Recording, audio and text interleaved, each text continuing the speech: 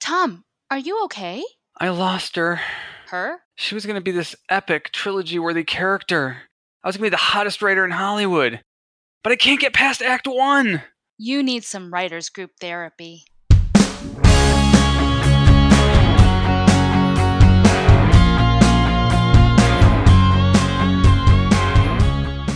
Hello and welcome to Writers Group Therapy. I'm Tom. And I'm Roshni. We're writers helping writers. Are you ready for your session? The doctors are in. So we're both subscribed to a lot of different screenwriting organizations. And this one came through my inbox recently from screencraft.org. I thought it was funny. It was wisdom from Mark Twain. And the top quote is, "Write without pay until someone offers pay. If nobody offers within 3 years, the candidate may look upon this as a sign that sawing wood is what he was intended for." Which I thought was really funny. 3 years? I'm like double that now. I guess I should throw it in. You should have a lot of wood in your pile right now. Sawing wood. I did get paid a little bit though at one point because of that. What was it? The PlayStation thing, the PlayStation Emerging Filmmaker Program. Since I made the top 10, so I guess I did get paid a little bit. So I guess, does that give me another 3 years then? Yeah, I guess so.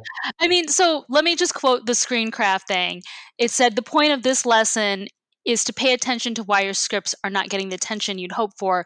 If you submit to contests and you never place, then the script isn't ready and maybe you aren't ready yet as a writer. So learn from your mistakes, get feedback notes, learn from your failures, and adjust."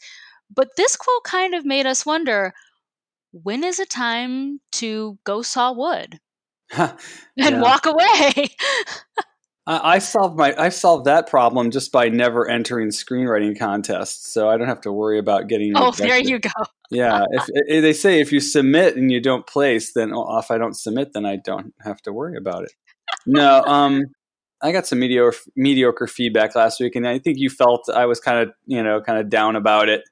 Yeah. I mean, it was, the feedback was helpful. I'm using it to kind of rework the script a little bit, and I'm, also took to heart, some of the notes to go out and try to figure out what I don't know that I need to learn. And I think that's helpful. I'm not ready to throw in the towel yet. Obviously, we've had some success with our shorts.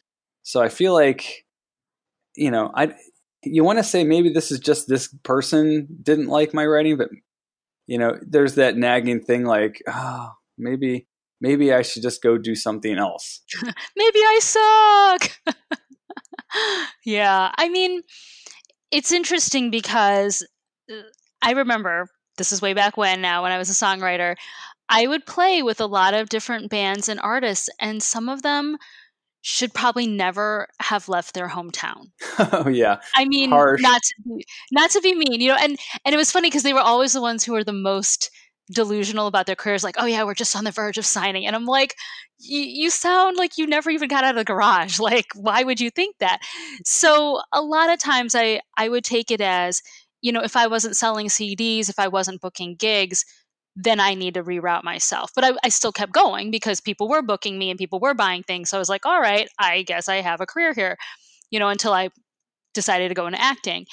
And I think with writing is such a slog because you spend hours and hours and then more hours and hours and you don't see results. Like an actor, like for me as an actor, I can walk into a room, audition, and maybe get 1 in every 10 auditions. And that's how I know I'm progressing. At least I get it. If I audition and I never get it, then there's a problem. But I audition enough and get in and get a role often enough that I know I'm progressing.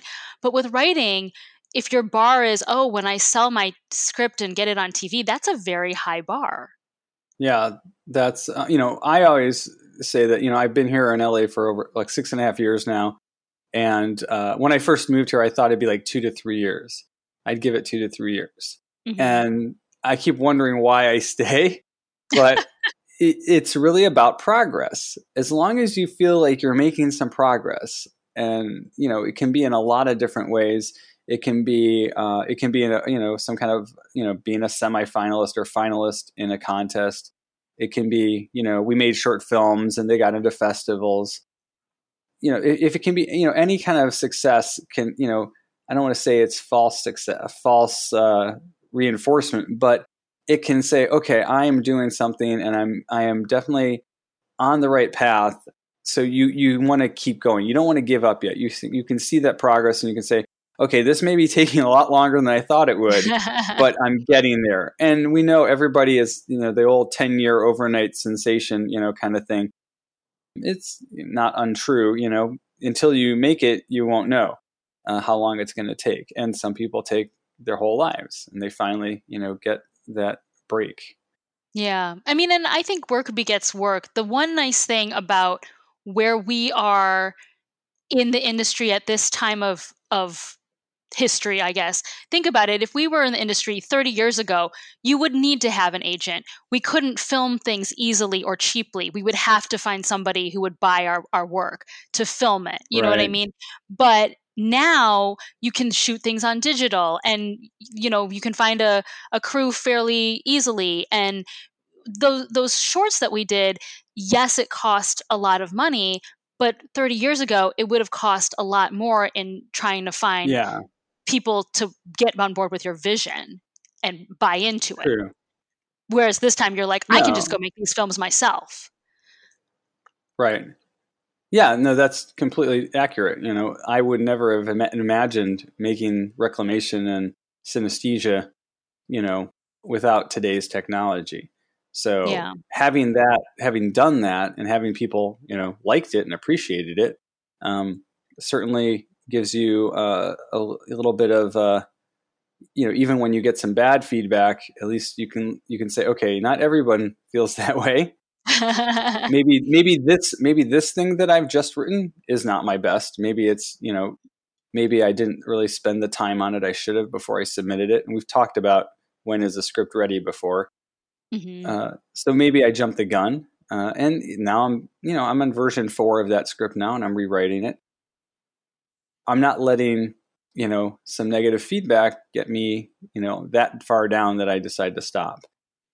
It's interesting. I actually went to a Writers Guild dinner just recently, and the guest speaker, it was it was really interesting. He was talking about how he had written a bunch of scripts with a partner, and he ended up writing, I think, a spec script for The Simpsons. And even though he had like all these other scripts in his arsenal, he just like knew that that one was special and that would be the one that would get him in the door, and it was.